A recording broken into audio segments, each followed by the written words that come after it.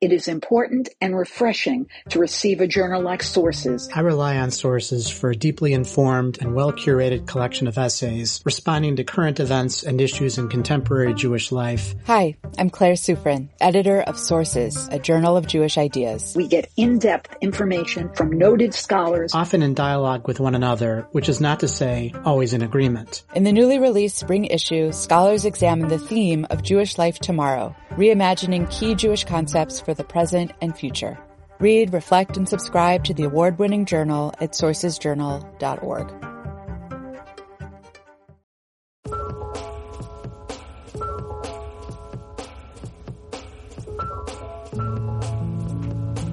Hello and welcome to Identity Crisis, a show about news and ideas from the Shalom Hartman Institute. We're back after our summer hiatus. My name is Sarah Mulhern. I'm a faculty member at the Institute and I direct Created Equal, which is the Institute's research and education project on gender and the ethical use of power. I'm excited to be guest hosting Identity Crisis this week as we record on Thursday, September 3rd, 2020. On today's show, we're going to talk about gender, power, and COVID-19. So early in the pandemic, I remember hearing a lot of talk about how we're all in this together. And while there's certainly some truth in the idea that the nature of contagion is to spread and the pandemic impacts all of us, what we've really seen is very much the opposite, that the physical, economic, and social impacts of the pandemic have, in fact, impacted individuals and affected societies in ways that are highly differentiated on the basis of gender, race, and maybe especially class. So today I'm excited to open a conversation on the ways in which the many and likely enduring social and economic impacts of COVID-19 are playing out on very deeply gendered lines. Some of the questions I hope that we can explore together are things like which enduring gender justice issues in the world and in the Jewish community are being highlighted or exacerbated by the pandemic and its knock-on effects? Can there be and is there any progress being made around gender equity in this challenging moment? And just generally, how is our world and our community changing in ways that may have surprising and unexpected gendered impact? So I'm thrilled to be having this conversation with two incredible leaders in this work, Sheila Katz, the CEO of the National Council of Jewish Women, and Shira Berkowitz, President and CEO of Sacred Spaces. So first of all, thank you both for being here. I want to start with a topic that I imagine you can both comment on, both from your positions as watchers of gender trends in our society, but actually specifically as leaders of institutions and employers. And that's the question of how this pandemic is impacting women's workforce participation. So with the collapse of childcare, schooling, elder care systems throughout our country, and for a myriad of other reasons, we're in a period where I know I'm feeling, I think a lot of us are feeling, that the demands of domestic and caring labor have increased dramatically for a lot of Americans.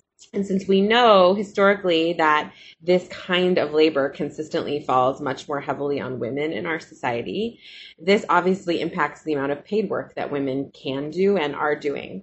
So Sheila, I'll start with you and just ask if you can comment on how these trends are impacting your employees and your organization, and also how you see them playing out more broadly. And specifically, I'd love it if you have thoughts on not only how do we smooth the sort of short-term impacts of these challenges, but what can we be doing as a community to prevent large numbers of women from dropping out of the labor force long term, which I think is fair to say we're seeing that happen, and it could have generations long negative impacts on the progress that women have made in the workforce. So in short, Sheila, what are you seeing and what should we be doing about it?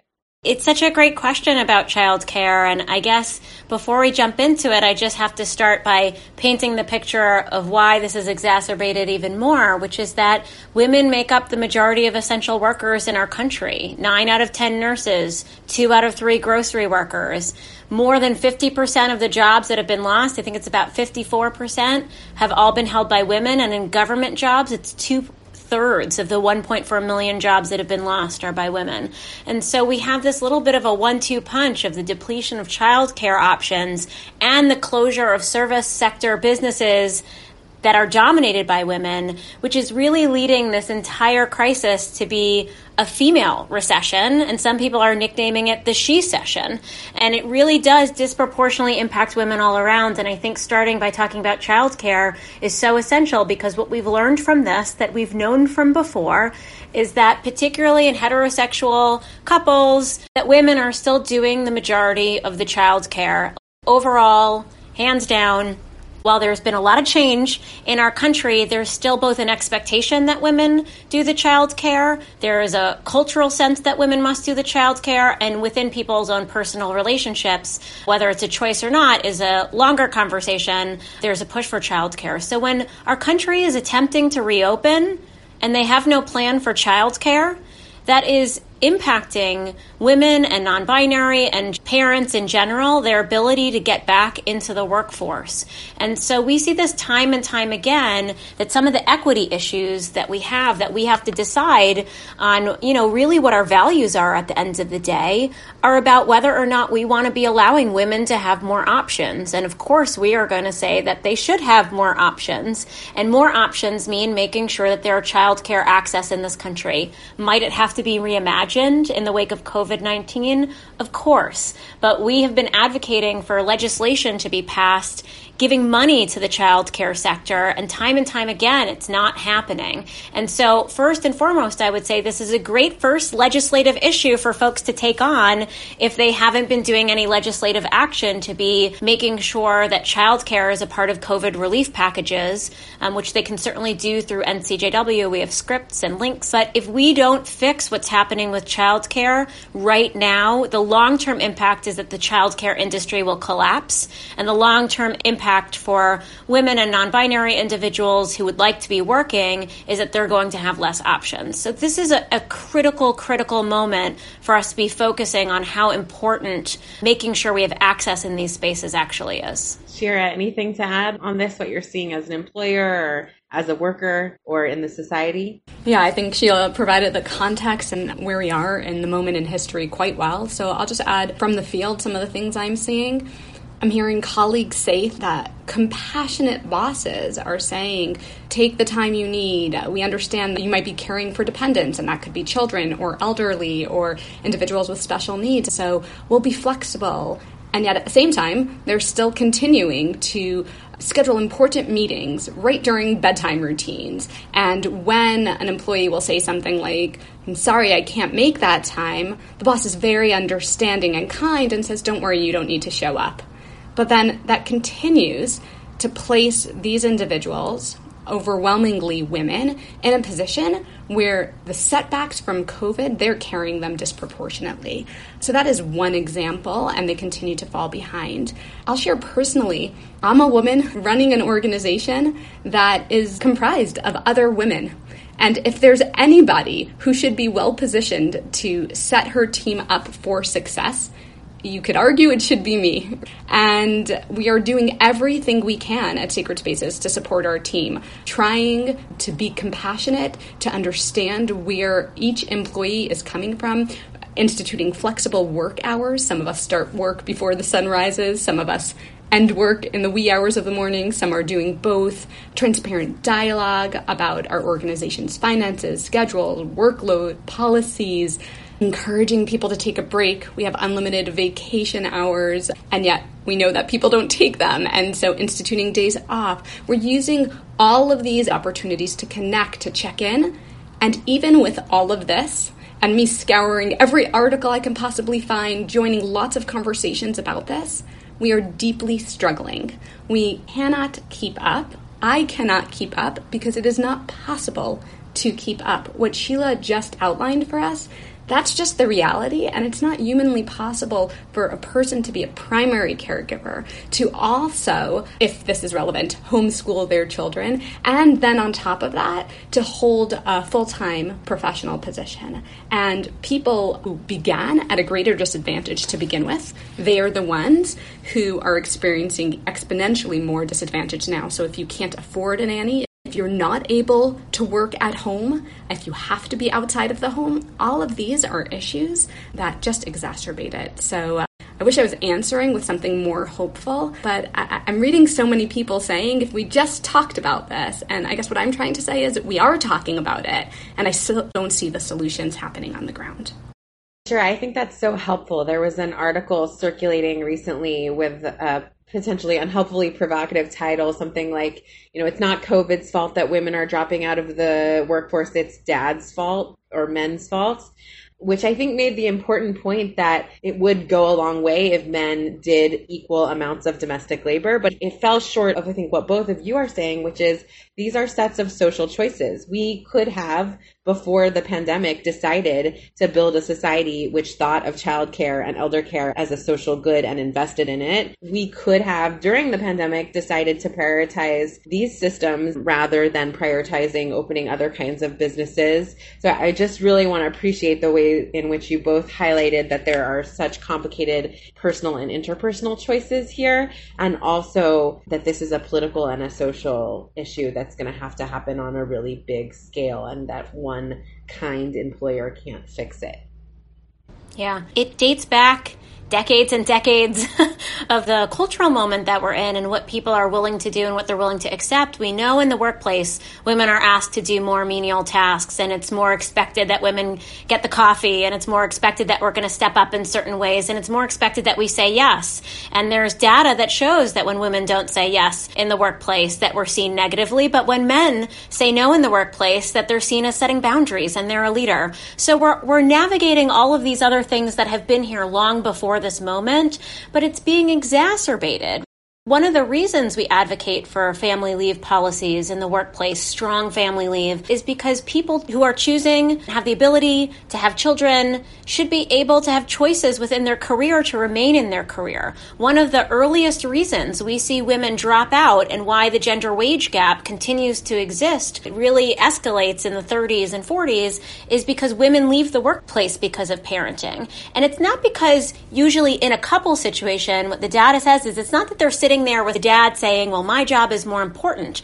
But what's actually happening is he's being paid more because we don't have equal pay for equal work in every single sector. And you better believe in Jewish communal world as well. Women are paid less than men. And until we fix gender equity around pay, we're never going to be able to fix any of these other issues. If you want to know the foundational cause of all of it, it's that from the time people graduate college and take their first job, 9 men are making more. 90% of men are making more than women from the first job, which should be the easiest to pay equally. So my advice to organizations, make sure you're paying people equally right out of college. That should be a non-negotiable moment. And if you're going to negotiate with men, you better go have a moment where you go back to some of the women and say, this guy over here asked for $1,000 more, and I want you to know that, and I'm going to give you this $1,000. Part of the value system of operating and running an organization shouldn't be left to say, well, if that person doesn't know to ask, we don't give it to them. Because culturally, we've been programmed to think that we shouldn't be asking, and it's a problem. And that $1,000 difference right out of college leads to hundreds of thousands of dollars over a lifetime, and leads exactly to the moment when women are often making a decision that it's less expensive for them to stay home and take care of their kid than to stay in the workforce because of what they're paid, and because we don't value childcare and we don't have easy systems for people unless they make lots and lots of money. So money at the end of the day is power, and I would say one of the things we're starting to see with the Gender Equity and Hiring Project and other people right now on the Facebook group for women, Jewish women and allies, is this demand to say if you're going to post a job in the Jewish world now, you best be posting a salary range, because who does it harm when you don't do that? It harms women, and it particularly harms Black women. And we need to make sure if we're going to commit to an equitable workplace that we're doing these very simple things that actually matter at the end of the day. And if you're going to have salary ranges, that probably means your whole organization has to have a salary range, and it should be transparent. And the last thing I'm going to say, getting me fired up about this, is I've heard my whole life how complicated this is for CEOs to do. And I want you to know within 2 months of being CEO of NCJW, we leveled our salaries, we shared what the salary ranges were, we adjusted everybody's salaries, and we did it at the expense of me hiring in some new people. But I have to say to my fellow CEOs that there's never a convenient time to do this work, and you have to do it now. And it's going to be easier to do it now than to do it in the future. And especially with us all being hit financially from COVID, we have to make certain commitments, and making a commitment to be transparent about salary bands, to create salary bands, and to label salary bands on job descriptions is at the root cause of almost all of these challenges that we have around gender equity in the workplace. So I want to follow the thread of transparency and turn to another topic where it's so crucial, which is the question of safety from gender-based violence and gender-based harassment in our workplaces and in our communities at large. So Shira, your organization is dedicated to helping Jewish institutions make themselves into spaces that are free of those kinds of harms and protected from them. And I'm just very curious to hear about how that work of building safety in institutions looks differently as institutions shift their work into a virtual world. How is making a Zoom-based school safe different than making a physical school safe? It's a great question, right? Because organizations are now spending a tremendous amount of money and time upgrading their web platform, purchasing or renting new building space so that they can have proper social distancing measures in place, right? And so there's all these pivots happening in the wake of COVID-19 so that we can be safe. And it requires exactly that question being asked so that we remember to prioritize and to think about safety in multiple forms. Some of the very measures that people are putting in place to increase safety in terms of transmission will decrease safety in terms of abuse prevention. So an example of that might be that when camps this summer were trying to create smaller groups or pods, and they'd say, instead of this bunk with 2 or 3 staff members, we're going to create a small group with one counselor that meets in the forest instead of meeting in a public campground. Wow. Well, now you've just isolated youth alone with an adult in a remote location. So that would be a way of prioritizing the safety of COVID and not understanding the impact and the consequences that that has. So I would say, as a general rule, one of the things we need to realize is that the very behaviors that exist in person, they exist online too. And so we keep hearing from people who say, oh, we were going to be doing the work of abuse prevention, but now that we're in this online programming stage, it's not a priority for us. We'll pick this up again when we're in person. And what they need to realize is that the same threats exist, the same behavior exists, only it's presenting in new ways and sometimes unique ways.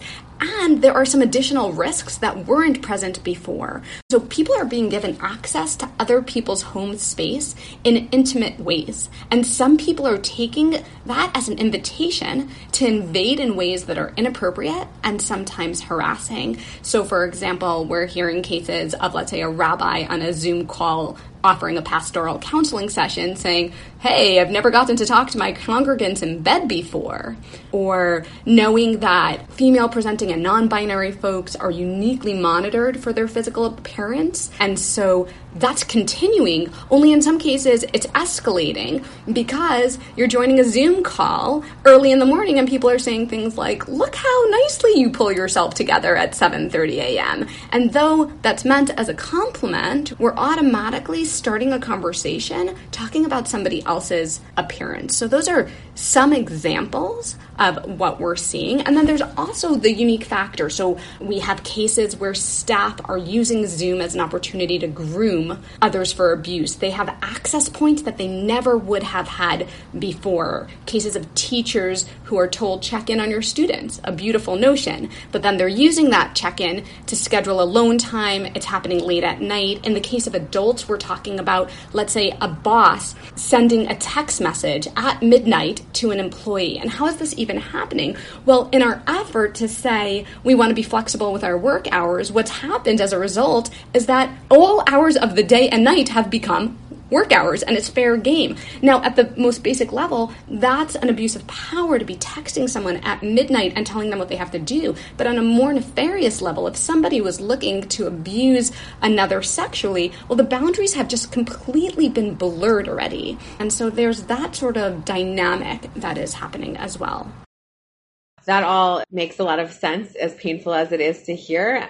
Another concern I wonder if you can speak to that I've heard repeatedly voiced is the question of how, as our lives have shifted to be more home-based over the last 6 months or so, for some of us, home is not a place of safety. And there have been concerns that there might be a spike in domestic violence. And I'm just wondering, share from your expertise, has that been occurring? And if so, has the Jewish community been responding? And what is that looking like? So the answer is yes. Helpline calls have increased while mandated reporting calls have decreased because mandated reporters are having less interactions and access and ability to identify early warning signs. And so those calls are decreasing. There's an increase in demand for emergency shelters. RAINN, which operates the largest sexual assault hotline in the U.S., reported that they had their highest demand for calls in history. And in May and June alone, half of the visitors to RAINN's hotline, which sees some of the most urgent cases, were minors. So we know that this is happening. We know that people who have been in difficult situations before, that this is exacerbated right now, and especially in the beginning of the pandemic, when people were isolated and people were saying, stay safe, stay at home. Well, stay safe, stay at home matters for some people, but for other people, being at home is the least safe place for them. And the answer is not to then say, you need to leave your home. That's not the solution to domestic violence. So there are lots of ways for organizations to address this issue. And one thing I would note is that it's less and less clear today where the organization ends and where the home begins. And so it's always been the organization's responsibility to care about the entirety of a person, whether they're in the workforce or at the synagogue or at home. And yet we seem to draw these very contrived boundaries, if you will.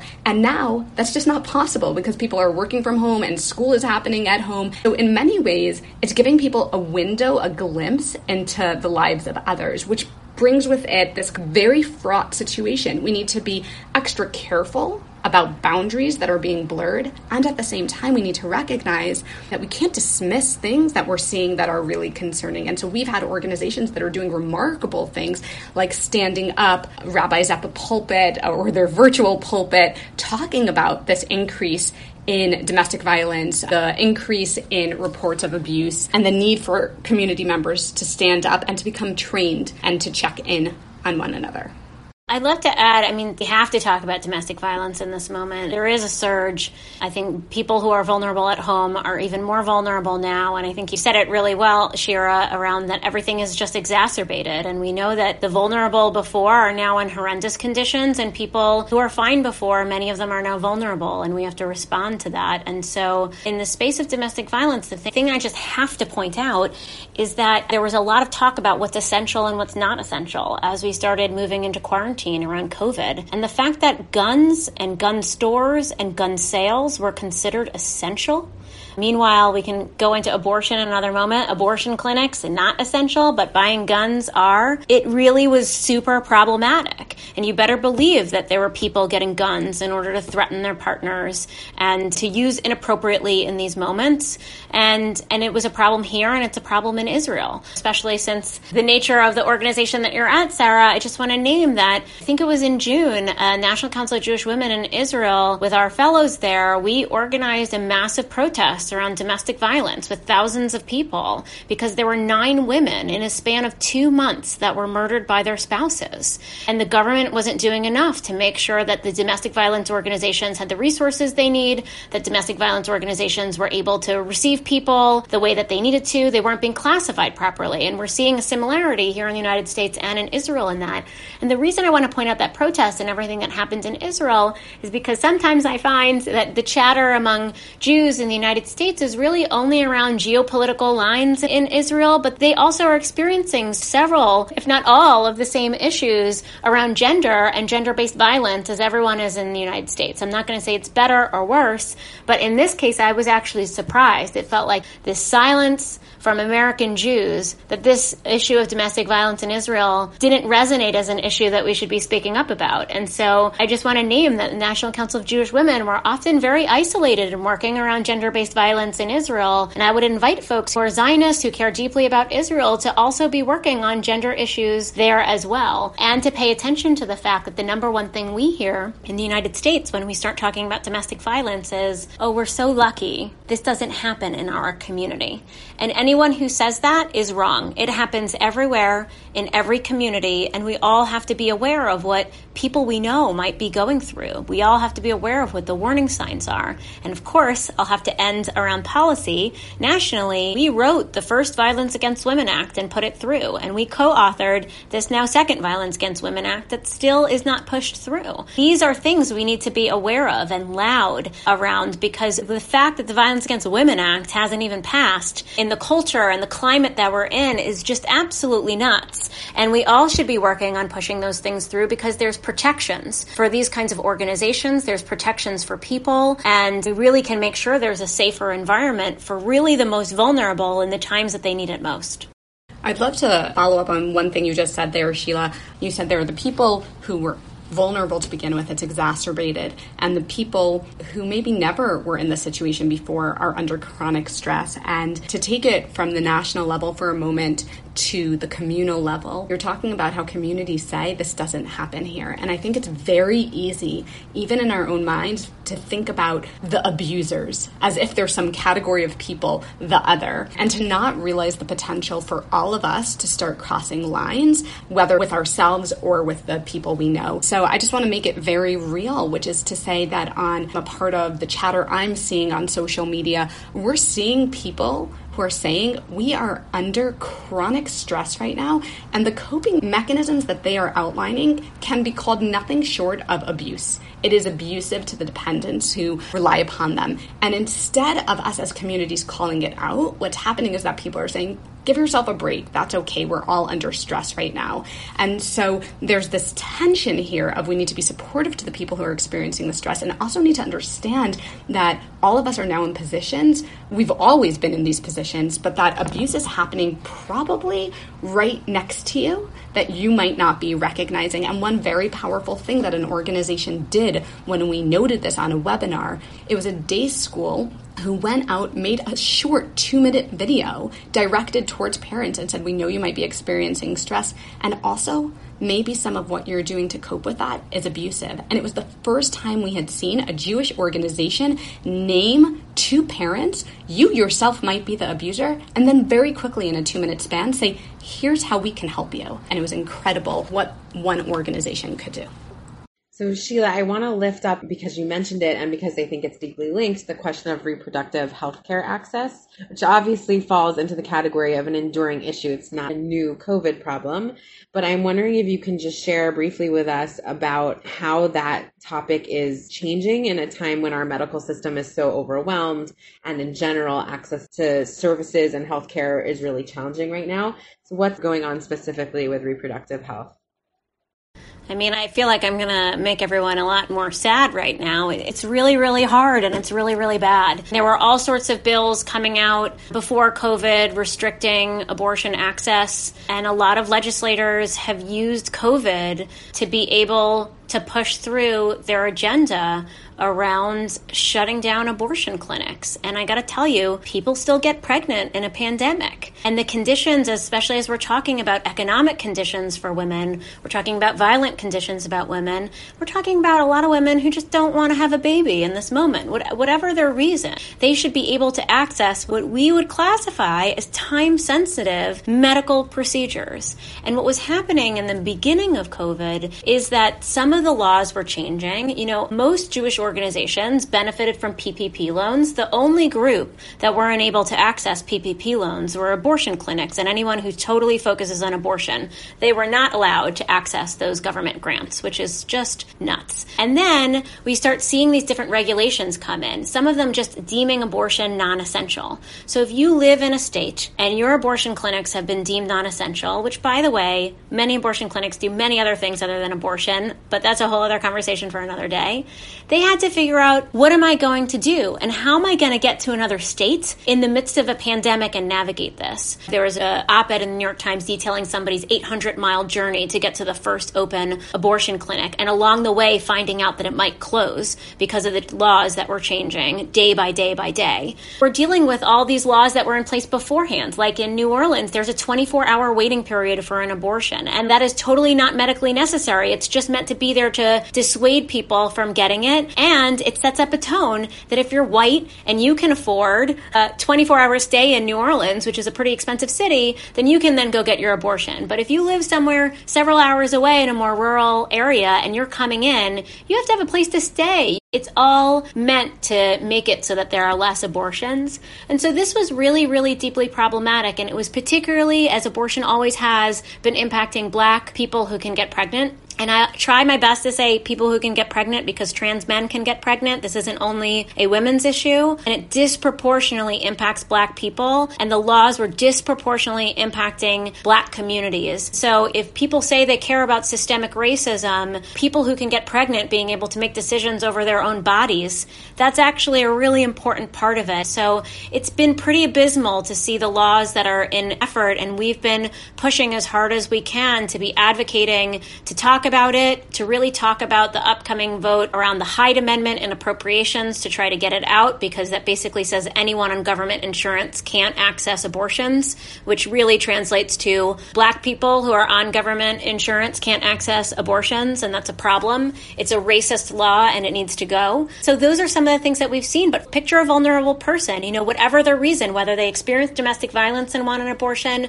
whether they got pregnant unexpectedly and they just don't want to have a child. We know the number one reason people have abortions is because they already have children and they don't want another kid, whether it's economic or they're just not ready for another child. So to force people to be pregnant, to force them to not be able to have a time-sensitive procedure is one of the most traumatic things you could do to somebody in their body to make it so that they don't have a decision. So we have a ton of work to do. These laws are still coming out. It's still not that much better. We had a win in the Supreme Court, which was good for now. It bought us some time. But I do think we launched a new campaign called Rabbis for Repro, where we're inviting clergy to actually double down on this as a Jewish issue. Judaism permits abortion and sometimes requires it. And there's different interpretations of what that looks like based on different religious beliefs and interpretations. But at its core, we believe that if somebody who's pregnant, if their life is at risk, that they should be able to have an abortion. And we want Jews to start talking about it because the religious narrative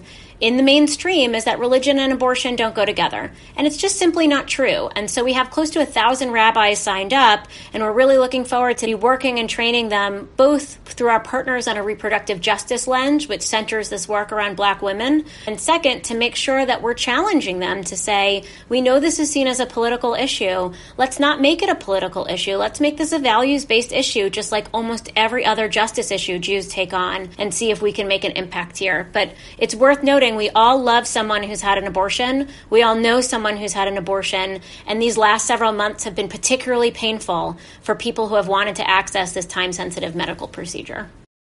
So for our last question, I want to sort of zoom us out to the bigger picture of the Jewish institutional structure, which is to say as follows. It seems clear to me that the American Jewish community is going, both because we're creative, but perhaps primarily out of economic necessity, we are going to have to restructure and refocus in significant ways as a result of COVID and all of its economic and social impacts. And I suspect that's not going to be an organized, centralized process, but it is clear to me that there will be power brokers and rooms with closed doors where people are going to make generationally impactful decisions about what are the priorities of our community and which organizations are going to be enabled financially and politically to survive and which are not. So Shira, I'll start with you, but I'd love both of your thoughts in closing about who has the power, who's going to get to be at the table for these conversations, what kinds of leaders and types of organizations do you think are going to be winners and which are going to be losers? And overall, what can we be doing as a community to make sure that these processes help rather than hurt the work that we're all doing to make our community a place that is safe and equitable and respectful for people of all genders? So Shira, I'll start with you. That's a big question, Sarah. I'd say that a big question. At the start of it, we need to shift from thinking about this in terms of win and lose, I would say, to healthy and equitable communities and organizations for all. When we start to do that, we see that leaders are not necessarily the people who are sitting at the helm of the most established organization, but rather we can find leaders in communities, leaders who are on the ground doing things, their voices are being heard, and we're seeing this a lot right now with the racial justice movement. And so we need to see this across the board. We need to take lessons and learn from that at a micro level, on an organization by organization basis. One of the things we do, because our work is to combat abuses of power, is we structure our work with the formation of a committee, because you can't respond to an abuse of power or a concern that someone has abused their power by then centralizing power further and saying, trust me, I am dealing with the report of the abuse of power that you've made. Instead, what we need are processes, policies, and systems to address those abuses of power. So that's at a very organizational level. In the same way that that is true for abuse of power, it has to be true for reopening and restructuring communities.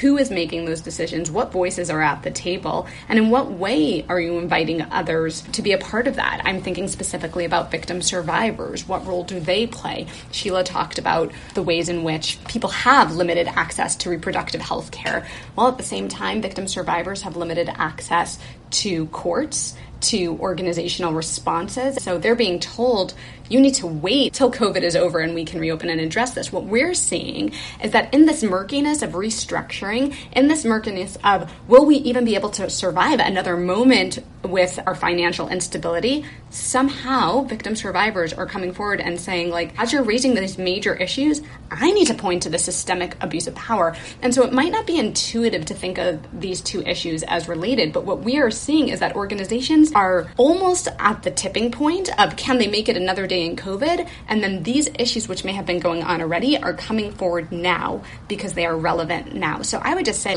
who's at the table at that most basic level? And then in terms of the greater system for the Jewish communities, I'd say fundamental patterns haven't changed. Those who have had the power in the past continue to have that power. We're seeing this with funding specifically, where funders are stepping forward and saying, we're going to make emergency response to COVID and we'll make these funds available. But who's getting those funds? And in many cases, philanthropists are doing amazing things. For example, the Safety, Respect, Equity Coalition made an emergency COVID fund to provide support to organizations, for example, for sacred spaces to provide pro bono consultations in wake of the abuse that's happening right now. And yet at the same time, people who have wanted to talk about these issues are talking about them and funding them, and the rest are continuing to use this as an opportunity to continue to fund established organizations. So I'm going out on a limb and saying that here. I would add, they're funding established organizations, but not necessarily established organizations run by women and for women. And there's a lot of discrepancies in the way philanthropists work that play into the stereotypes. But just to build off the table analogy, Shirley Chisholm famously said, if they don't give you a seat at the table, bring a folding chair. So I think as we analyze the power situation, all of us need to be aware, do we have a seat at the table? If not, how do we pull up that folding chair? Which these days can be done through social media. You don't have to get an invite to the table to be able to have your voice heard. Two is, if you have a seat at the table, who's not there? And particularly as we're all white on this podcast today, I want to name that I think one of the most important roles for white people right now and white women right now is to be making space for Black women and people of color in general, whether that means giving up our seat or whether that means pulling up the other chair so that they have a seat right next to us. That's a really important component if we want equity in the workplace and in our communities. And a reminder to women that we are the majority in this country. We are the majority voters. We are the majority population. And if we want change to happen, we can make it happen, but we have to participate in the process that sometimes is intentionally oppressive to us. So voting didn't come up, and we're nonpartisan, but I just want to say there's an important election coming up, and we all have to do our part to make sure, and not just because of the presidential election, because of all sorts of other things that we get to vote on, including thinking about the impact on our federal courts as a result of who we we put into power. So I just want to encourage everyone to make sure that you're registered to vote and come up with a plan A, a plan B, and a plan C around voting, because voting suppression right now is happening, and we really have to have multiple plans for how we're going to make sure we participate actively in our democracy. And the two best pieces of advice I can give you if you want to make sure to protect the vote and promote the vote is there's a shortage of poll workers in this country right now because the majority of them are over the age of 60 traditionally, and they can't come out to be poll workers. Where is this the most problematic? In low-income communities where the lines are going to be the longest and voter suppression is going to be the highest. So sign up to become a poll worker in a low-income community to make sure that everybody has access to vote. It's an easy thing you can do. Most people get paid. You don't even have to be able to vote. You could usually be 16 in most places and be able to sign up as a poll worker. So if you're younger, if you're healthy and not at risk to COVID, sign up to be a poll worker. And two is you can go to our website to find all this stuff and find these links. We are partnering with Vote Forward, letter writing campaign to people who traditionally don't vote. This is the number one data point that says people will vote. If they get a letter or they get a phone call from somebody telling them why it's important, they'll actually vote. So we have the power to get an increased turnout. And we're lucky enough that in, I guess, 2 weeks from now, we're doing an event with Stacey Abrams to be talking about voter suppression in this country, to talk about the intersection of voter suppression and systemic racism. And she's going to be doing teaching and learning and helping people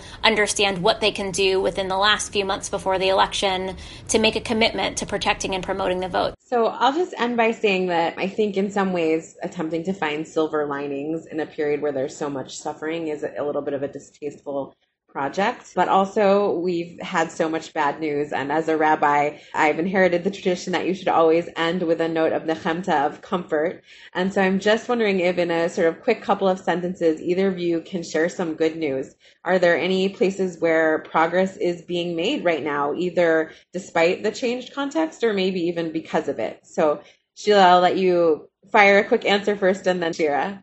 I'm glad we get to end happy. Here's what I'll say. Judaism also holds the good and the bad all the time. When you're at a wedding, you break the glass, you remember destruction, and your happy moment. So I think we have to hold both of these together. And I'll just say we just celebrated the 100th anniversary of the 19th Amendment, giving white women access to vote. It wasn't until 1965 that black women had access to vote. And I think in these moments and celebrations historically, we're reminded of the fact that we weren't born with this inherent access the way men were in this country. And black women weren't given the same access as white women were. And I think every single issue we're working on now, we're so much further ahead than where we were when you look back 100 years ago.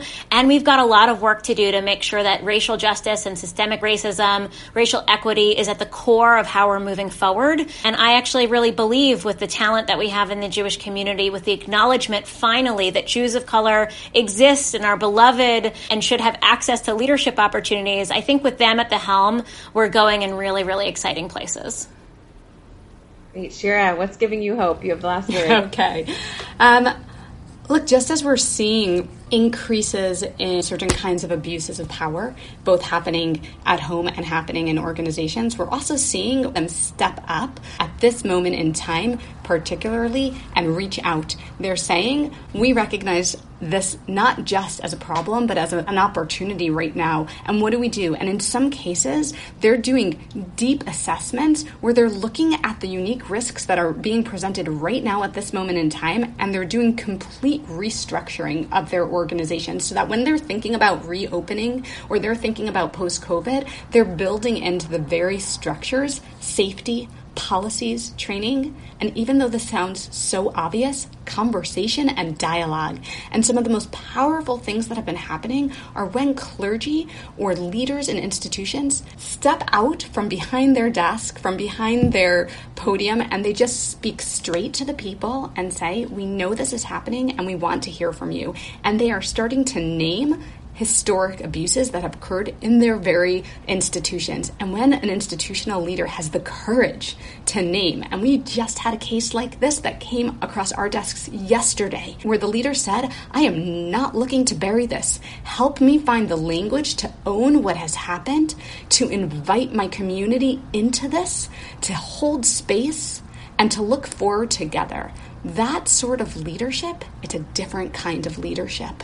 And some of that is happening now, and some of that is happening because of the moment we're in. So that gives me hope. That's it for us today. Thank you so much to everyone who's listening to our show, and a deep, deep thanks to Shira and to Sheila for your thoughts and for your profound work. Identity Crisis is a product of the Shalom Hartman Institute. It was produced this week by David C. Kalman and edited by Tali Cohen. Our managing producer is Dan Friedman, and our music is provided by So Called.